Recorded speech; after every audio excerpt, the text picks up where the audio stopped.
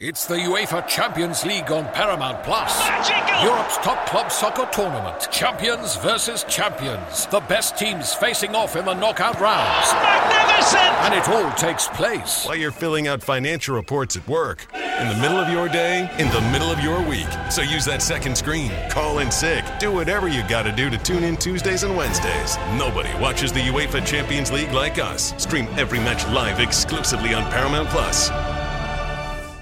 Let's go! It's the most all-star studded challenge ever. And this time, it's every competitor for themselves. Best challenge ever! The Challenge All-Stars. New season now streaming on Paramount+. Go to ParamountPlus.com to try it free. Terms apply.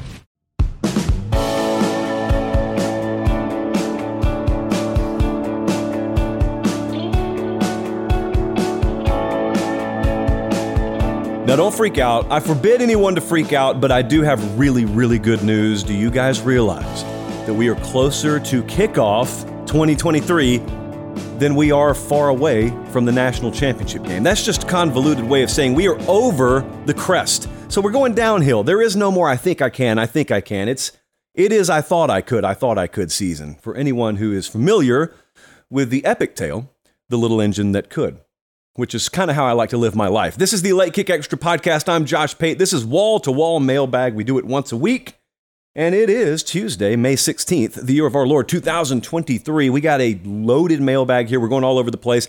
Obviously, since you and I spoke, there's been a lot happen. There's been this ACC stuff. There's been this Dylan Raiola stuff with Georgia. Yes, we will address all of it. In fact, I want to get to some of that right at the outset, but I appreciate you guys doing what I've asked you to do, okay? And that's all I'm going to say about this. You have been subscribing to this podcast in large numbers. It is frequently now on the charts, the number one college football podcast in the world. And for those of you who know what I'm talking about, that's big time because our main source of traffic is YouTube, not podcast. So it stands out. Suffice it to say, it stands out to the powers that be around here. Thank you so much for that. All right, let's dive in here. Braden hit me up. He asked the question millions upon millions are wondering right now, and that is, what is happening with the ACC? He asked, what are your thoughts on the recent ACC news? So the ACC news is working off something that I hinted around strongly at back in January. A few of you picked up on this. So when this news broke yesterday that there are 7 schools that want to get out of the ACC grant of rights deal that right now takes them through 2036, that just means they can't move anywhere. Like if you were an ACC school, you can't move anywhere until 2036 because you have signed your rights away to television networks, etc., until 2036. Well, it was always said publicly that that's the end, period. That's the end of the story. You can't go anywhere. And I told you back in January that there were some people I had spoken to in the legal community that had told me behind the scenes, a lot of people in the ACC did not think that was nearly as ironclad as it was being painted publicly. So I don't know anything about that world. So I'm very inquisitive. I ask as many questions as I can. And all I kept getting back was a wink and a nod and just wait and see. That's what I told you. I told you everything I knew back in January. So now we fast forward February, March, April. Here we are in May. 4 months later, what do you know?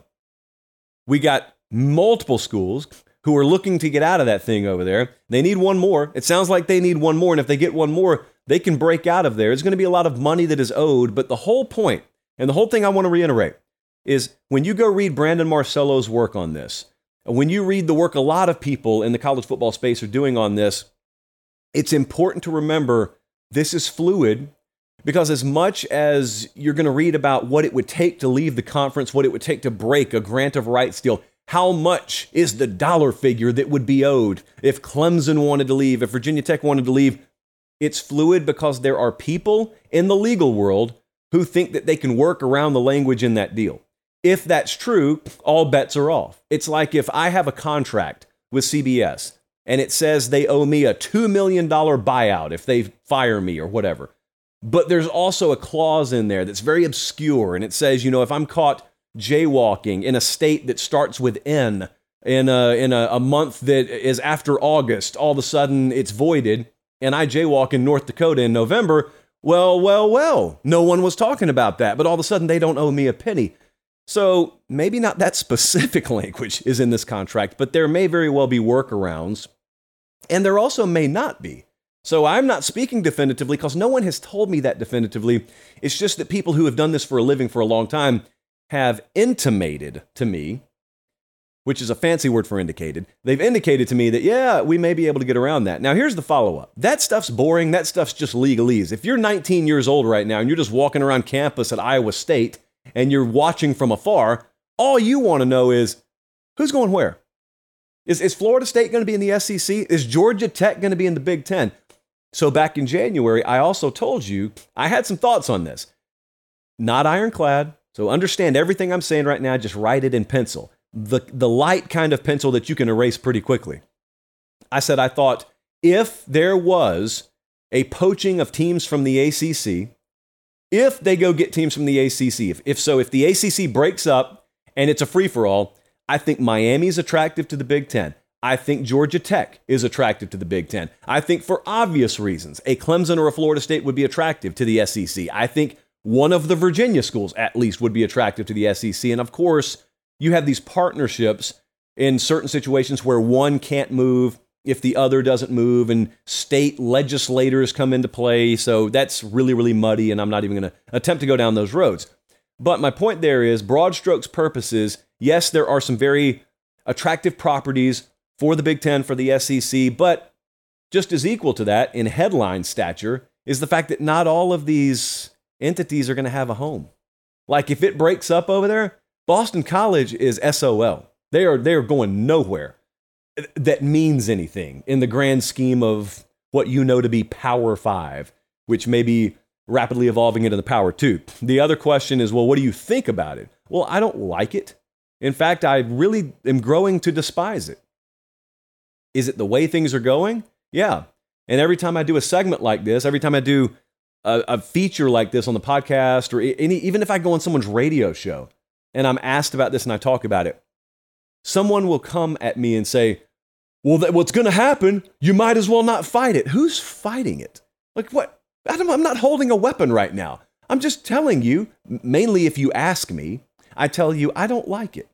I like there to be a relevant major college football conference in every sector of the country. Because think about this now. There are dominoes, certainly they're going to fall from this. If the ACC dissolves, and as one of the big-time college football conferences, if it dissolves and it gets swallowed up in portions by a combination of the Big Ten and the SEC, and at the same time, we're trying to figure out what the media rights deal situation is for the Pac-12, whether they're going to remain intact, and then you got to worry about whether Oregon or Washington are going to move around, and you got to worry about whether the Big 12 is going to poach some of those four corner schools.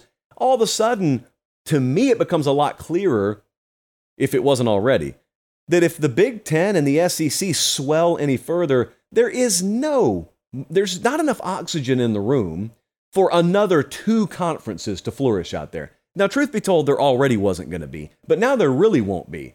And so the best you can do if you're trying to sell me on any kind of even roughly equitable playing field out there is to put one more power conference out there. And that would mean the Big 12 probably swallowing up some viable components and the rest of it just floats out to sea. And there you go. It's pretty obvious why I wouldn't like that.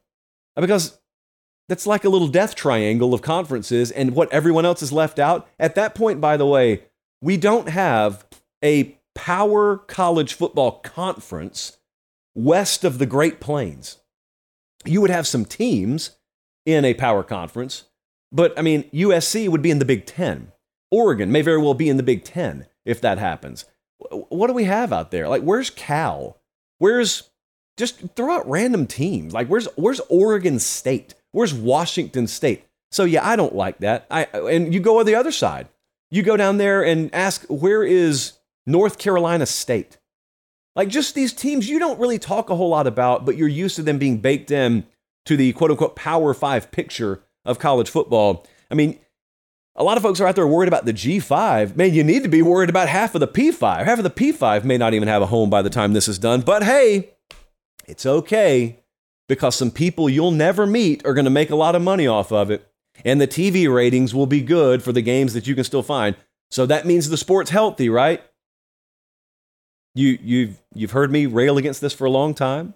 I'm not going to do it for an hour today, but anytime I've talked to you about things like playoff expansion, not just that, but when I have pushed back on things like playoff expansion, I've always been careful to tell you my argument is not just against playoff expansion.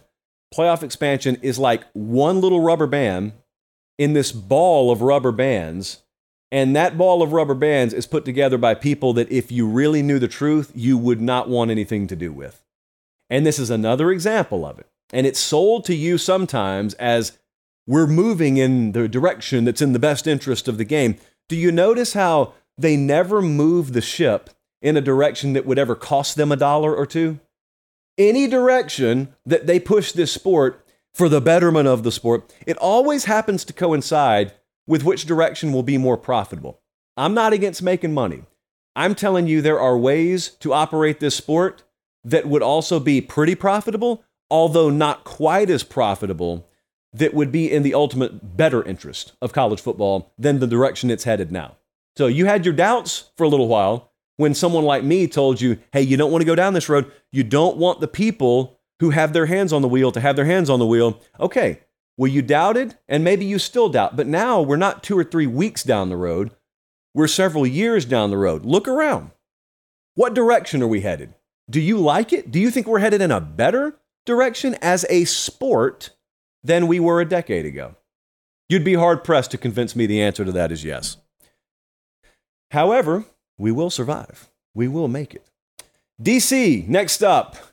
What does Dylan Raiola committing to Georgia mean for Georgia and especially Mike Bobo? So Mike Bobo, for those unfamiliar, is the new offensive coordinator at Georgia. Dylan Raiola, for those unfamiliar, committed to Georgia verbally, big-time quarterback prospect out of the 2024 class.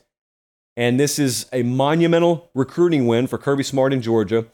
You could make the solid argument it is the biggest recruiting win that they've had. I know a lot of you, well, not a lot of you, some of you don't follow recruiting hardcore. So some of you look at this stuff, and I know what your reaction is. Oh, I'm not going to freak out about a kid who's never played a down of college football. Okay, that's your prerogative. Well, I'm not going to freak out about a kid. Oh, for all I know, he'll probably decommit between now and then. I would bet you a lot of money he won't. I would bet you a lot of money he won't. In fact, I'd take it a step further. Anytime most highly ranked kids commit early, they don't decommit. You could come up with the exceptions to the rule. Certainly, even in this cycle, there will be some highly rated kids who commit early and then decommit. 90% of them are not going to do that. It's always a defense mechanism. Whenever your rival picks up a big-time player, oh, it's early, he'll decommit. He probably won't, man. He probably won't because they rarely do. Like 5 times more often than not, the early commits, especially the highly rated ones, and doubly especially the highly rated quarterbacks, stay committed. They're committing early for a reason, guys. They're committing early because they are the cornerstone of the recruiting class, and they're committing early so that they can then start recruiting other pieces into that class. That's why highly rated quarterbacks rarely decommit. Occasionally, but rarely. What does this mean? Well, it means they have the best quarterback prospect that they've had. I'll grant you, it doesn't mean anything until he produces on the field. It's just that it's hard to envision a talent as high upside as Dylan Raiola not performing on the field. But we will wait and see there. My best guess is that he will be very good. My best guess is that you'll have a flood of perimeter talent that Georgia otherwise will have not been in play for, that they're all of a sudden in play for, because kids are going to want to play with him. And it's not just receivers. I mean, for all you know, there's a corner out there that will be more likely to sign with Georgia just because they got that big-time quarterback. Happens all the time. My thoughts as for what it means for the Georgia offense. Now, this is where it gets interesting, because I'm not with everyone else on this. I think it's monumental. So as far as that goes, I am with you. But here's where I pump the brakes a little bit. Sometimes, well, I say sometimes, there are rarely instances where someone's as good as Georgia. But follow me. So Georgia's been really good without superstar quarterback play. Georgia's been really good without 5-star level quarterback play. And they've done it because they have a style that is uniquely built to their personnel. They play rock-solid defense, best in the country. They normally can run the ball. They can play ultra-physical, and they have an offensive line that suits what they do.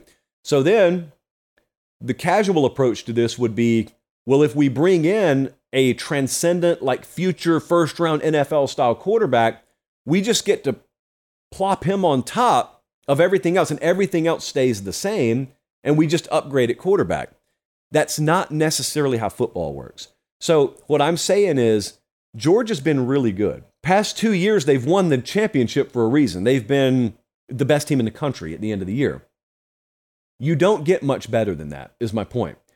I know if you're a Georgia fan, I'm from Georgia, I get it. You're going to convince yourself, nuh-uh, if we've been that good without a star quarterback, that means we could be even better than that with a star quarterback. Maybe, maybe not. Maybe you get the star quarterback, and then there's a little bit of a trade-off.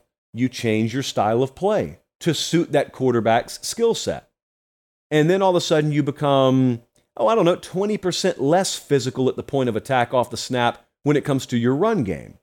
And also because of the style of play in practice, maybe you're a little bit less dominant defensively. Now you accept that trade-off because there is no substitute for dynamic high-level quarterback playing college football. The reason I'm so confident saying this is because we've seen it happen before. It just happened at Alabama over the last several years.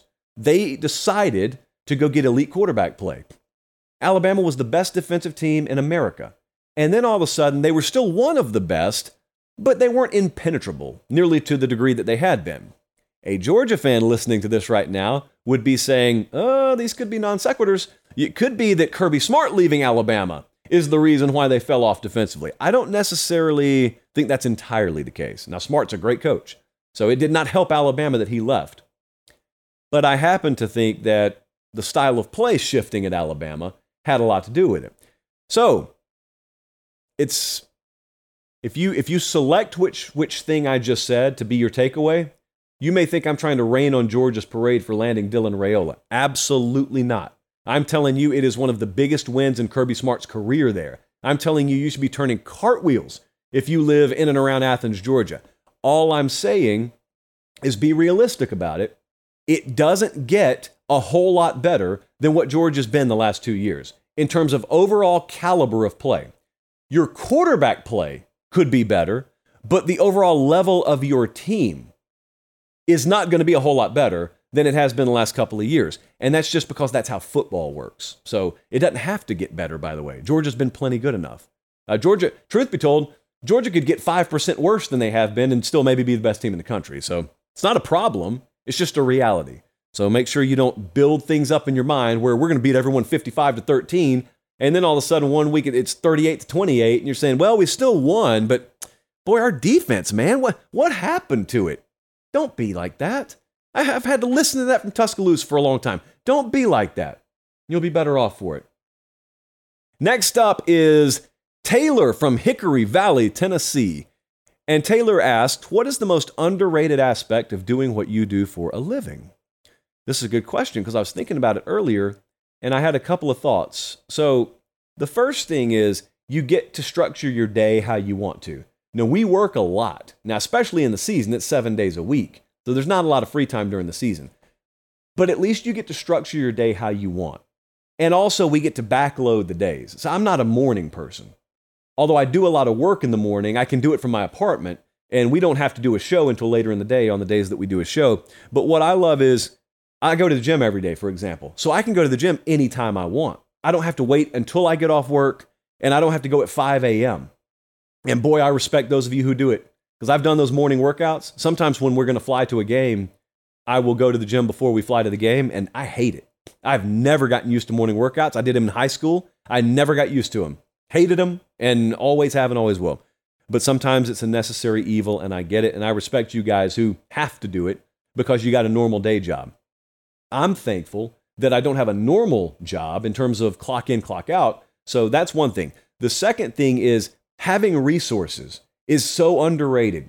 The least little thing, like not having to worry about whether your company will travel you to a game, or not having to worry about whether you can get an extra cameraman, and not having to worry about any of that stuff. If you've worked in local news, like I have, like a lot of folks in this industry have, you'll never take that for granted.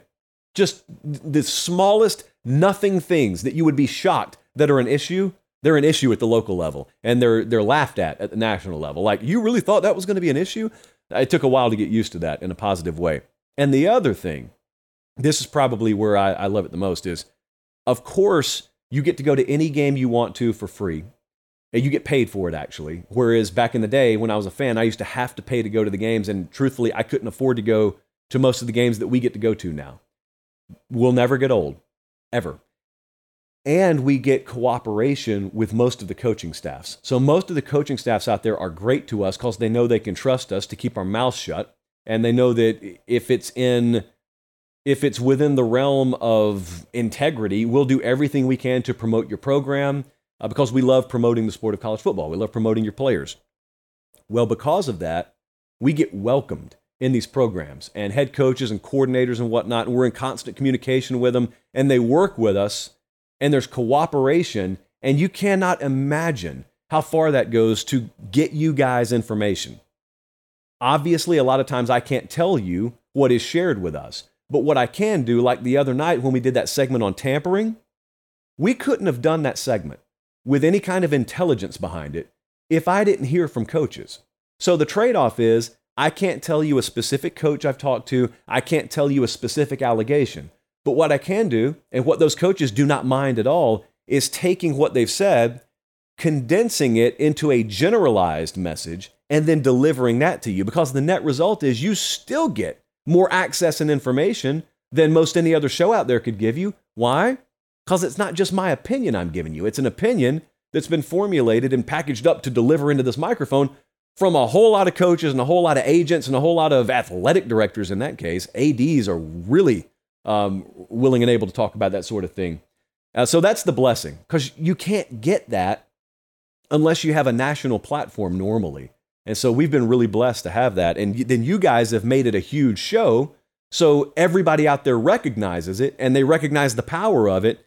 And yes, we always wanted to get to that point, but it doesn't make it any less meaningful and magical feeling because we're there. So those things are underrated to me. Let's roll merrily along here. Sean is next up. He asked, am I crazy to think Bama might not be a playoff caliber team next year? Sean, I wouldn't call you crazy. I would disagree with you, but I wouldn't call you crazy. Their over-under win total is 10, and while that's really high, that's as low as it's been for Bama in a while. You're coming off a year where they looked vulnerable, right? But then what is vulnerable? They lost 2 games on the last play of the game, or they would have been undefeated in the regular season, and we would have had Bama versus Georgia in Atlanta. As I say that, it kind of boggles the mind to think about that. So we're coming into this year, and I talked to you about this the other night on Late Kick Live, and I'm going to reiterate it. There's no N there. You can think that if you want to. It is your constitutional right to doubt Alabama. It is my constitutional duty to inform you, out of the 6 highest rated recruiting classes in all of history, 3 of them are on Bama's campus right now. Do you hear what I just said? Not Bama history. Out of the 6 highest rated recruiting classes in 24/7 sports history, 3 of them, 2023, 2021, and 2022 Bama, are on campus in Tuscaloosa right now. Certainly, maybe there have been pieces that have transferred or pieces that have not worked out, but by and large, the core of those classes are on campus. Alabama is so loaded. The only reason that people are talking about them in such impoverished terms is because you're not grading Alabama against the standard of the other teams in the country. You're thinking to yourself, I don't know if 2023 Alabama measures up to 2020 Alabama, 2017 Alabama. Well, that's not who they'll play this year. That's not who would keep them out of the playoff. Ohio State, or Georgia, or Florida State, or USC. These are the teams that would keep them out of the playoffs, presumably. So let's look at it. I asked you the other night. I'll ask you again. Is Michigan definitively better than Bama, Penn State, Ohio State, Georgia? I don't know, because I've never seen Carson Beck start a game. I don't know who's starting at quarterback for Ohio State. We've never seen Drew Aller start a game. We haven't seen USC play competent enough defense. So quickly, have I listed 4 teams that you are sure are going to be better than Bama this year? I can't find 4 that I'm sure will be better. Now, I could paint you a path where they don't make it. It didn't happen last year. I thought they were the best team in the country last year going into the season. So it's not like it's foolproof or anything like that. But yeah, I would be very careful doubting them. Now, the one thing they have that flies in the face of the dumbest argument on Twitter is they have a tough schedule. And they most of the time do have a tough schedule. And Twitter would convince you, Bama doesn't play anyone. Like, you're just wrong. It's not even opinion. You're just wrong. The sky is purple. No, it's not. Well, that's your opinion, bro. No, it's blue. I can assure you it's blue. They play Texas in week 2. They got Ole Miss at home. They got back-to-backs on the road, Mississippi State and then at A&M. They play Arkansas and Tennessee back-to-back then before the bye week, and after the bye, LSU comes to town before they finish up with road games at Kentucky and at Auburn. It's a tough schedule. You may listen to that and say, Auburn's not going to be good this year. You try being a rival of Auburn and playing in Jordan-Hare Stadium. When do they ever get blown out in that spot? It far more likely is they'll be a double-digit underdog and take you to the wire. So Bama's got a tough schedule, yet they still have the second best odds to win the national championship this year. So remember what I just said. Bama's got 3 of the highest-rated recruiting classes in history on campus right now. They've got the second best odds in the country to win the national championship, but we've got folks out there doubting them. Here's the reality. The reality is, if I took Alabama's roster and I put Florida State uniforms on them, they would be the popular pick to win the national championship coast to coast. And the reason is because your mind would work differently. If it were Florida State, you would accurately judge the roster just on how it compares to the rest of the country. But when it's Bama, you mistakenly start to compare it to past Bama teams. And if it doesn't measure up to past Bama teams, you think, weakness, wobbly tire. Not necessarily. Not necessarily. Let's move along. I know you can't see this, and I don't have it in a chalice, but I do have the choice liquid in just a regular old plastic cup here. So for old time's sake, even though it's something we do every week, I'm going to take a little sip out of it. So hang tight with me.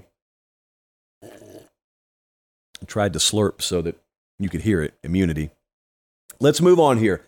From Edmond, Oklahoma, CFB Community asked, which aspect of the sport do you think fans may take most for granted? First off, I've got to issue an apology. So I was watching the show the other night. I was watching a replay of the show because we're just sadistic. That's what we do. And I said, take for granted. Clear as day, I said it. And I know that it's not granite, like the rock, granite. I know it's not that. But I've always said it that way. I spell it the right way, but I've always said it the right way. I'll tell you another one.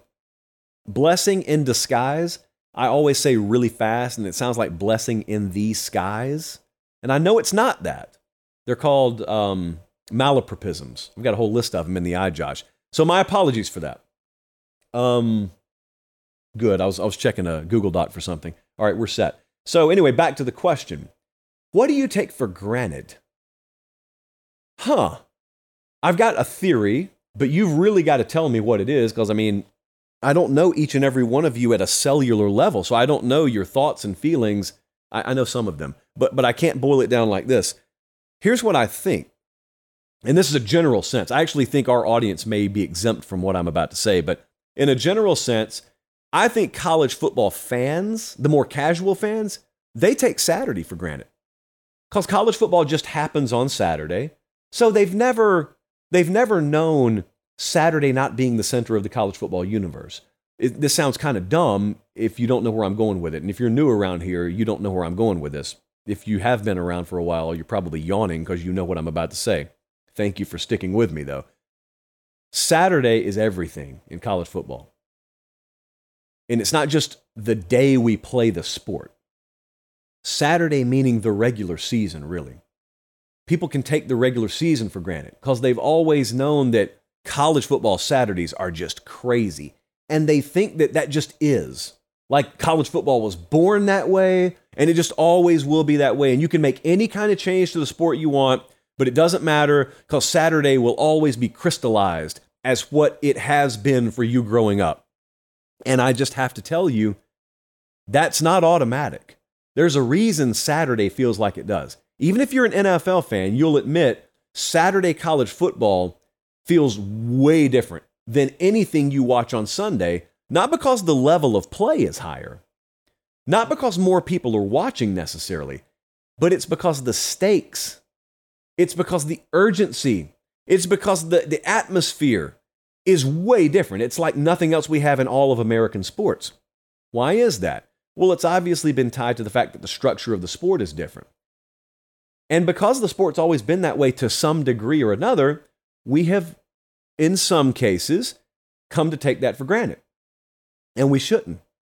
And that's one of the big fears I've had forever and always will, is changes being made to the sport that take the importance away from Saturdays in the fall. And it restructures it to where Saturdays in the fall are like an appetizer for whatever the main course is. Because there is no main course you're going to deliver me that tops what Saturdays in the fall have come to mean to me.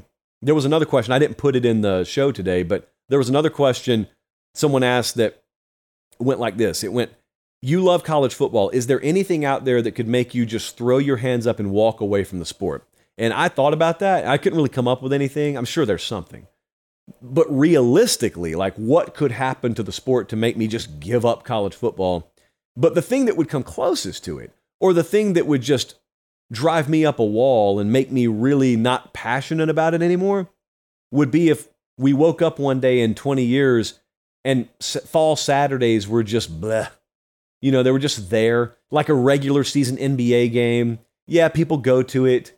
Yeah, it's entertaining. Yeah, you can bet on it and have fun with it. Yeah, you can talk about it with your buddies, but no one really cares about Sixers Magic in mid-December. No one talks about that game a month after it happens. Doesn't matter if it is the greatest triple overtime thriller you see all year. It's irrelevant because it doesn't make a difference. Like a regular season Major League Baseball game. It's entertaining. I watch most of the Braves games. But that's me because I'm a Braves fan. To envision someone making it appointment television in Laredo, Texas, to watch Braves Mariners in the middle of July, the third leg of a 4-game road stretch, is insane. Of course it's not must see, because it doesn't matter, because they're going to play 161 more of them in college football. If we were to ever get to the point where you knew that the expanded postseason made it such that there were many teams that can lose 3, or if we expand further than 12, they could even lose 4 games and still make the playoff, that would have watered down the regular season to the point where Saturdays would really not mean anything close to what they've meant in the past. I mean, I was at the gym earlier, and the NBA is a different beast, and I'm not about telling any sport how to run itself. This is just an example. I saw a stat on the bottom line where, Jesse, what is it? Like the Lakers are one of very few teams to make the conference finals after being 7 games below 500 in the regular season or something like that. I want you to think about that for a second. The group of people, pro sports fans, that come to us regularly and lecture us about how to best format our sport are glorifying, as we speak, a team being 7 games below 500 in the regular season, but it's cool because they're in their conference finals. Well, that's cool for the conference finals, but it makes your regular season completely laughable, and that would drive me away from college football. Now, of course, no sub-500 team is going to win a national championship in college football, but the equivalent of that would be like a 4-loss team being put in a position to make a run. You play 12 games. In no way should you ever be able to lose a third of them and have a shot to win a national championship. That's just my take on the matter. Next up. Dublin, Georgia is where Menace Pickens hails from, of course. And he asks, with the expanded playoff inevitably. Menace asks, with the expanded playoff inevitably arriving next year, is the SEC just guaranteed 3 teams every single year? No, they're not. They are not. It increases the likelihood, of course, mathematically, that you could have 3 SEC teams. This is a fear that a lot of people nationally have, and I understand why. You should have this fear, by the way. And the fear is we're going to have 12 teams, right? And you got 6 auto bids. So 6 of them will be conference champs. 1 of them will be the SEC champ. So there's 1 in every year. Then you have another half dozen spots that are going to be at-larges, which means it just goes to the next highest ranked teams, right?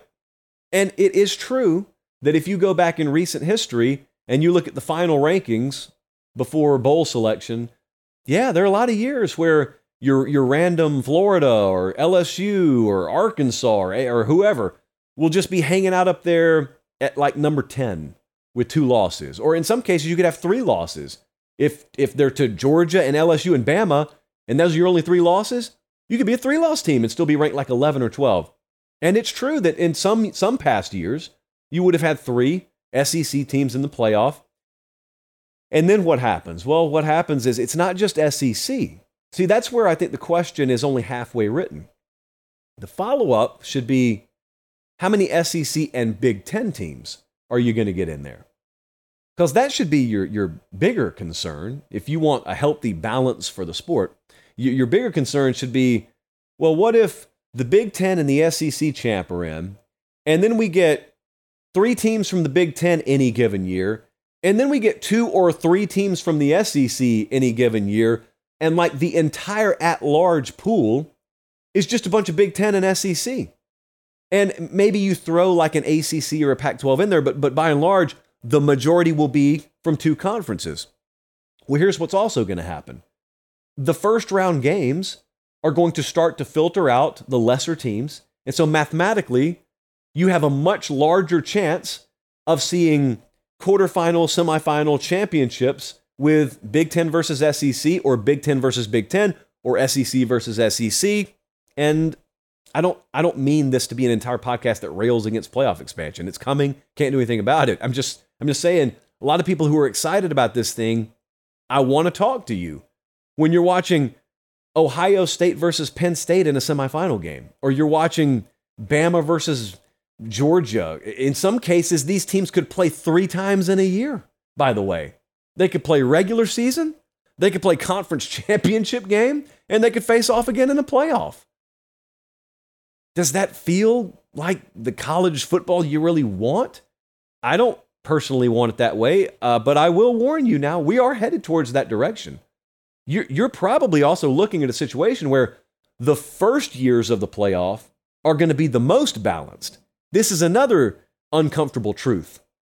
There's a theory out there, and candidly, I hope you guys are right about this and I'm wrong, but I think I'm right. There is this world out there, there's this theory out there where we get to the playoff, right? And then more teams get access and more conferences get represented, and therefore it distributes the money more evenly. And then recruiting evens out because more players will go more places. Now, I've told you that's not the way it's going to work because I talk to kids constantly, and they never mention playoff access as the reason why they're picking a school. They just don't. I know it's something you want to be true. That doesn't make it true. And the other thing is, these conferences are the ones that cash in when it comes to playoff revenue. So Ohio State makes the playoff and the Big Ten gets a check and then it gets distributed over the 14 or 16 member institutions. So like if the Pac-12 gets Oregon in the playoff, that's wonderful. Do you think it's less likely or more likely that while the Pac-12 gets 1 team in, the SEC could get 3 or the Big Ten could get 3 and therefore they triple their revenue, and that's stacked on top of an already gargantuanly bigger media rights deal? The rich just get richer. The haves just get havier. The have-nots just get have-nottier. Do not look up Webster's to back me up on those pronunciations. But my point there is, it will only get worse. Like the divide will only get bigger. My theory is your best shot at having some kind of equity in the playoff will be in the early playoff versions. Because the further we get down that road, the more sharply the divide is going to show. And the more likely you will have super teams from super conferences, and therefore they'll just swallow up all the playoff food and you'll be left over there with crumbs. I hate it, but this is the direction we chose to go. It's not a negative podcast per se, but we've just had consecutive questions here that have taken me down a negative road. And look, I apologize. I really do. Look, here's the trade-off. and you're going to have to picture this, okay? I'm going to do a magic trick for you, an audible magic trick, and it has nothing to do with the ad toss. I'm not throwing that at you right now. So I'm doing something with my hand right now, and it looks like I'm taking one hand from behind the front hand and then passing my back hand through my front hand, and it is so crazy. And I wish you guys could see it right now, but you can't. So I may do it on air one day, but right now the problem is I have these nasty looking calluses because I've been doing a lot of deadlifts, and I'm frankly ashamed of how my palms look at the moment. These are called poverty palms, and I don't like it. It looks like I've been doing some things that I wouldn't like to tell Meemaw about on the street to make ends meet right now, and it's not good. It's just not good at all. All right, Zach is next up. Save me, Zach. Zach is from Ottawa, Canada, and he asks, how would you grow or expose the game of college football in Canada? This goes right in line with that question we had the other day about how should we feel about college football teams playing games in international markets. Remember, we were talking about like Notre Dame's going to play in Dublin. That's kind of an exemption. Like it makes perfect sense that Notre Dame would play over there. But I did not need to see Northwestern and Nebraska play wherever in the world it is that they played last year. So anyway, how would we grow the game in Canada? It's pretty simple. Show off the game in Canada. That doesn't mean take college football games to Canada. So I was asking Jesse earlier if he knows what the Iditarod is. The Iditarod is that dog sled race. I've never attended it. Always been a little fascinated by it. But the point is, I grew up in rural Georgia. How did I know about the Iditarod? I don't even know if I'm pronouncing it right, but I know what it is. I knew about it because it got put in front of me somehow. I either read about it or I saw it on TV or I saw it on the news, but they did not run the Iditarod in central Georgia. That's what they didn't do, because that would make no sense, because the elements that are unique to the Iditarod, you have to find in Canada. So, with college football, would it be smart for me to take Texas versus Oklahoma and play it in Saskatchewan one year? Or would it be smarter for me to make sure we get the Texas OU game in front of people in Saskatchewan as it's played in Dallas? I think the latter is the much more savvy marketing technique. Now, here's the reality. You're not going to catch a ton of Canadians in that marketing net, but that's okay. That's okay. What you will do is you will find pockets of people who really love it. It's the same with EPL soccer, the English Premier League. In America, there are pockets of people who watch that stuff. There are folks who wake up at like 7 a.m. on Sunday morning and they're watching Manchester United. I'm not one of them, but I will tell you this. I don't think any of those folks are watching Man U because they came and played a friendly in Charlotte, North Carolina. Although I know they actually do that sometimes, that is not what grabs an American audience. Okay, the Iditarod is an Alaskan event. Point being, it's somewhere in the north where it's cold and it snows a lot. True? Yes, true. So with college football, there are elements of college football that would appeal to anyone if they were presented with it in the right way. Now, I don't care if you live in Alaska or you live in Caribou, Maine, even though that's way up north. It's not a college football market. Or you live in Toronto or Montreal, or you live in Calgary. If you were to have properly put in front of you the spectacle of an LSU night game, and all the pageantry and tradition and noise and colors and intensity, you don't have to know a thing about Baton Rouge, Louisiana. And you don't have to have ever been there for that to make you go, wow. Wow. Now, you may not follow it as hardcore as someone from Thibodaux, Louisiana, but man, next time it's on, you may make it a point to go find it. That's how I would do it.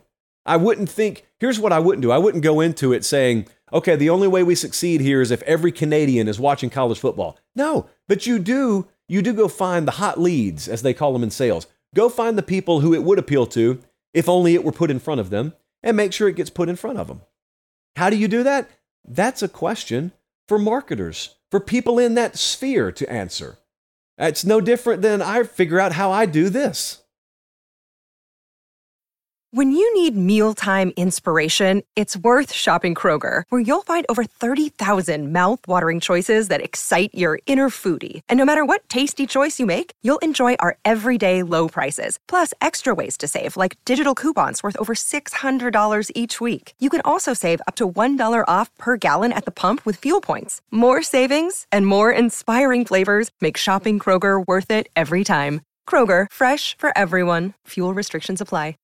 MTV's official Challenge podcast is back for another season. And so are we. I'm Tori Deal. And I'm Anissa Ferreira. The wait is over, guys. All Stars 4 is finally here. And this season takes it to a whole new level. Old school legends, modern power players, and ex-lovers are all competing in Cape Town, South Africa for the prize of $300,000. And we're going to be right here along with you fans, covering every episode on the podcast. Listen to MTV's official Challenge podcast wherever you get your podcasts. Bullseye on the ad toss out of nowhere. Next up, got a good question here. Question from Associate Bradley's hometown of Montgomery, Alabama. Clint asks, Billy Napier and Brenton Venables started at Blue Blood programs the same year. They finished with the same record in year one. Both had their share of struggles. Who achieves success first at his current program, and how is that success defined? Pretty good question, because I think the expectation level at Oklahoma and Florida is comparable. They have had comparable levels of success. They've both contended for national championships. When they're operating at peak efficiency, they should both be competing for conference championships. They should both be putting kids in the NFL. They should both be recruiting in the top 10. So that's how I would define success, first off. You've got to be in the mix. That's how I would define success. And by the mix, I don't mean trying to reach a bowl game. I mean, be in the mix in November. When we're talking about that playoff picture and that Big 12 and SEC championship picture, your name needs to be at the forefront. Neither of them are there, but it's only year two. We're going into year two for each of these coaches. I think Oklahoma's closer, a lot closer. Number one, because I don't think the rebuild project was quite as extensive for Brenton Venables, although it was a little more extensive than the public led you to believe. So balance that statement. He had a tougher task at hand, in other words, than the preview magazine culture told you he did. At Florida, Napier's just got a long road to hoe. And it shows in the odds market. The preseason win total for Oklahoma's 9.5 this year. Like Vegas expects them to be really good this year. The preseason win total for Florida is 5.5. Vegas doesn't think they're close this year. The quarterback situation is much better at Oklahoma. Not only do you have Dylan Gabriel coming back, you just got the Elite 11 winner in Jackson Arnold, 5-star kid. So the quarterback future is secure there. You cannot say that about this year with Florida. Graham Mertz is kind of the hope for them, the Wisconsin transfer. And also recruiting and portal have been better for Brent Venables in the first, call it 2 cycles at Oklahoma than it has been for Florida. And it's not that Florida's been terrible. I'm not trying to say that, but this is a comparative analysis. Oklahoma's just been better. For the record, Florida is currently ranked ahead of Oklahoma when it comes to the 2024 cycle, but it's so early that that's going to change so much that there's probably not even a whole lot of skill in talking about that. But here's the other thing. The other thing is this could upend itself in like a month. Because if we get into September and Florida goes and they beat Utah and they just upset a couple of people early, meanwhile Oklahoma drops a couple of games early, it will sound the exact opposite. People will be saying, along with me, wow, Billy Napier's really getting it together in year 2. Billy Napier, we should have known because he succeeded at Louisiana. So he was not an unknown commodity as a head coach. He just needed a little time. Meanwhile, with Brent Venables, you'll be saying, maybe he's not cut out to be a head coach because this is 2 years in a row. We were willing to give him benefit of the doubt. In year 1, there was a lot of upended nature of a roster and stuff. But year 2, man, maybe he's just not the guy. So I'm saying all that right now, but you know as well as I do, if things start rocky for Oklahoma and things start a little bit better than expected for Florida, we are so new to the 2 eras in Norman and Gainesville respectively that anything could happen. Anything could be said. It's one of many reasons you have to watch the games. Next up, this is a good question from County Line, Oklahoma. Roger said, is using Las Vegas preseason over-unders at the end of the season, is it a good litmus test to determine whether a team over or underachieved in that particular season? So basically, it's pretty simple. If Pate State has an over-under of 8.5 and I win 8 games versus 9 games, is it really that easy? Is it really saying, well, if they go over, it was successful, and if they go under, it's a failure? This is case by case. I think for broad strokes purposes, it's a decent metric. Decent. But think about this. If Bama goes 10-2 this year, will they view it as a success? Because that's their over-under win total. But if Bama loses to LSU and Tennessee again, they don't go to Atlanta, but someone says, it's okay though, they pushed. Yeah, they're going to push you off a cliff if that's what you're trying to tell folks in Andalusia, Alabama, home of Nico Johnson. They don't want to hear that. They want to hear overachievement and overachievement only. Also, with the Florida Gators, we just talked about them a second ago. Their over-under's 5.5. If they win 6 games, they went over. Is anyone calling that a success at Florida? I don't think so. Conversely, you got some other teams out there like Oklahoma. Ironically, we just talked about them too. They're 9.5 this year. Oh, man, I almost just choked. But I'm not stopping. Continue to roll. If Oklahoma wins 9 games, I don't think they would be turning cartwheels, but it would at the very least ease the concerns that Brent Venables is just in over his head, and Brent Venables doesn't know what he's doing. So Oklahoma, ironically, could go under and probably be happier than Florida if they barely go over. So it's a case-by-case thing, man. But if you're indifferent, let's put it this way. If you're indifferent and you're just an agnostic fan that is just observing, then yeah, I think the Vegas over-under number, especially when you get later, like in August, when both sides have been hammered down by the sharpest of money out there, you're really getting a true gauge on what the expectation should be for a given team in a given year. And then if they overachieve against that number, and you're not a fan of that team, you're just kind of watching that team, yeah, I think it's a better metric than using whatever else you would have out there. What do you want to use, FPI? Absolutely not. So yeah, I would use Vegas metrics before I would use a lot of the other things out there. Quite frankly. Now, when I say frankly sarcastically, it doesn't count. You know, I am a reformed Franklinite, and so I'm trying to stop using frankly in every other sentence, but it doesn't count if I admit with my tone that I know I'm saying frankly. So those of you out there policing me, it's like we have a frankly anonymous group out here, and you've been policing me. Hey, you know you said frankly, right? And I appreciate it, but I don't need you to be my accountability buddy when I say it sarcastically. Just wanted to float that out there. All right. Man, it's clear the throat. Jeez. I almost lost it there for a second. And it's not like the cough that I've been doing the last few weeks. This was like a spit goes down the wrong pipe sort of cough. Whomst amongst us. Hasn't been there before. And how brave of me, by the way, to continue rolling on. And I didn't even need Bradley the associate in there to stop recording. I'm sure it may make it out into the ether a little bit later on as a little blooper cut. All right, who's next up? Joe is next up from Mechanicsburg, Pennsylvania, and they are hot in Mechanicsburg. Not just in terms of attractiveness. They are bent out of shape about this whole whiteout situation. So let me read the question. Joe asked, how do you feel about the Iowa game being the whiteout game? The new Big Ten TV contract is in full effect now. What is Joe talking about? He is talking about September 23rd. That's when the Iowa Hawkeyes roll into town, and it's going to take a while to get used to this. CBS has the whiteout game. That's right.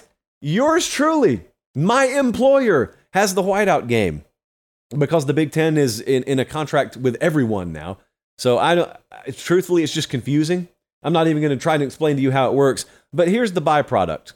The end result, if you will, for Penn State is yet again, they have to watch a game that's not the biggest game on their schedule get made into the whiteout game because there's language in TV deals that precludes the Michigan game, or last year the Ohio State game, because Ohio State was the big noon kickoff game, and this year there's some rule with Michigan where if it's past a certain date on the calendar, both parties have to agree to it being a night game, and for obvious reasons, Michigan doesn't want that. I have never understood the rules, but those are the rules. So, if I were a Penn State fan, yeah, I'd be pissed about it. Of course I would.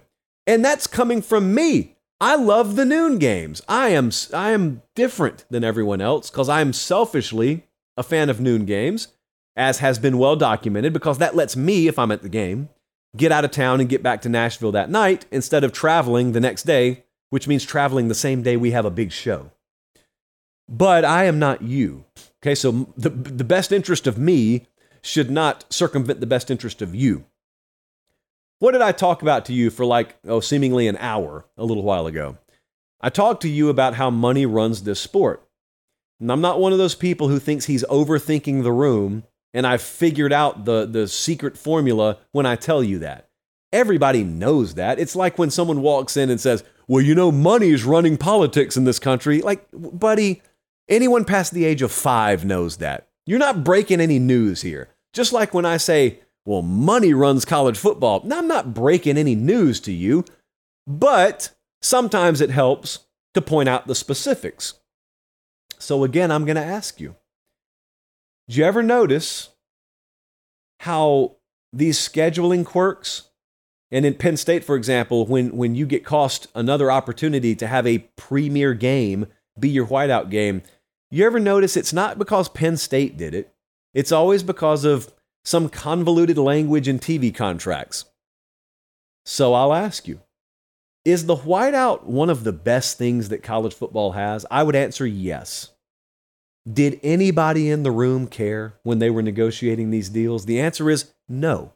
They couldn't care less. Why? Because a lot of these people don't love college football.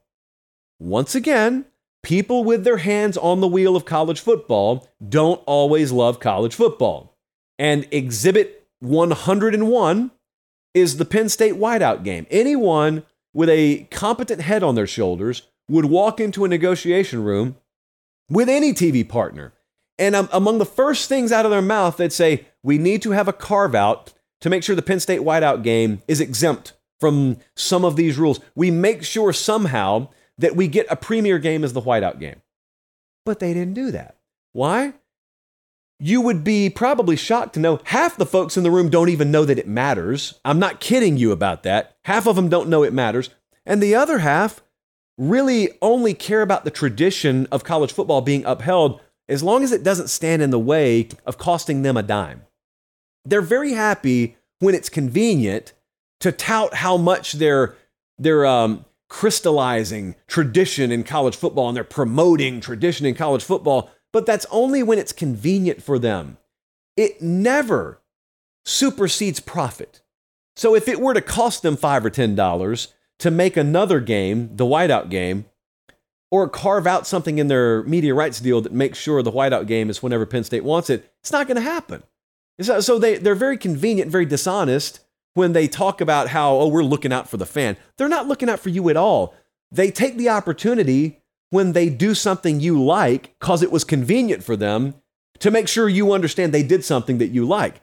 But they do a ton of stuff you don't like, and they never go on record talking about why, because the why would really aggravate you, because the why is just so a lot of people that you'll never meet can make a lot of money that you'll never see. That's who's running your sport in a lot of cases. Hopefully they don't silence us. Next up is Austin from Cartersville, GA. He said, do you expect this year's Big 12 to be more or less chaotic than last year's with the addition of the 4 new teams? So we got Central Florida and Houston and Brigham Young and Cincinnati. They're all added to the Big 12 this year. It's the last year that we have Texas and OU. Last year we had Kansas State and TCU in the conference championship game. They were the 5th and 6th teams in the preseason odds to win the Big 12. That's pretty crazy. And there was that stretch last year where everyone was alive. Kansas was alive. K-State ended up winning the thing. TCU ended up going to the championship game. And Oklahoma State, before they imploded, they looked like a very viable candidate. Baylor for a little while. Iowa State for a little while. Viable candidates all up and down the Big 12. Not to mention, you got Texas and Oklahoma out there, although Oklahoma kind of faded from sight a little bit earlier than you would have expected. This year, I actually don't think it's going to be as crazy. Now, make no mistake, the Big 12 will still be a must-see product. But the reason it was so crazy last year is because of what I said. No clear favorite emerged.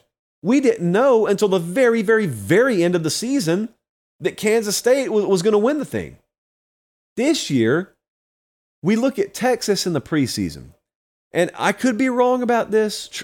Certainly people who believe in Texas have been misled before. But with Texas this year, I see a much greater chance that a team, Texas in this case, ends up going wire to wire as the favorite. Now, you could have an upset, of course, and you could have a lot of chaos underneath Texas. But to me, to have a chaotic year on par with 2022, you can't have a favorite emerge. We did not have a favorite at any point last year. Even with TCU, even when they were going through the regular season undefeated, they were winning all those close games. They were coming from behind to win those close games to where any given week you thought, oh, that's going to come to an end. And even when they played Kansas State, you thought, dude, that's not going to be an easy game against Kansas State. And it wasn't. They lost and still went to the title game, even having lost the conference title game. So right now, Texas, OU, Kansas State, Texas Tech, and TCU, those are your 5 betting favorites to start the year. I mean, like I said, last year, number 5 and 6 play for the title. The year before, Baylor had the second to worst odds, and they ended up winning the Big 12 championship. So anything can happen in that conference. But I'll tell you, I think the Pac-12 is going to be this year's version of the Big 12.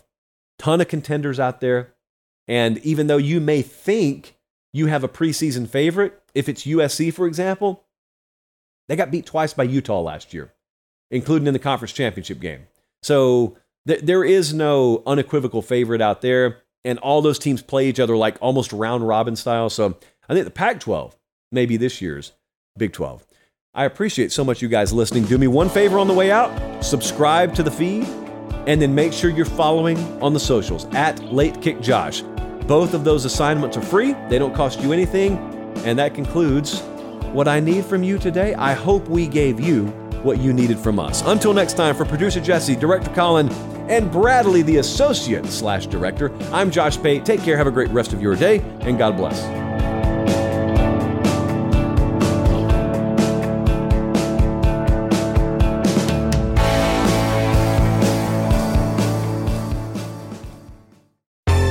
Baseball has begun, which means you need to listen to Fantasy Baseball Today in 5, part of the CBS Sports Podcast Network. Join Scott White, Chris Towers, and me, Frank Samfel, every Monday through Saturday as we deliver all of your fantasy baseball needs in just 5 minutes. We'll break down the biggest performers, news, and prospects who could make an impact this season. Make sure to download and follow on Apple Podcasts, Spotify, the Odyssey app, and everywhere else podcasts are found.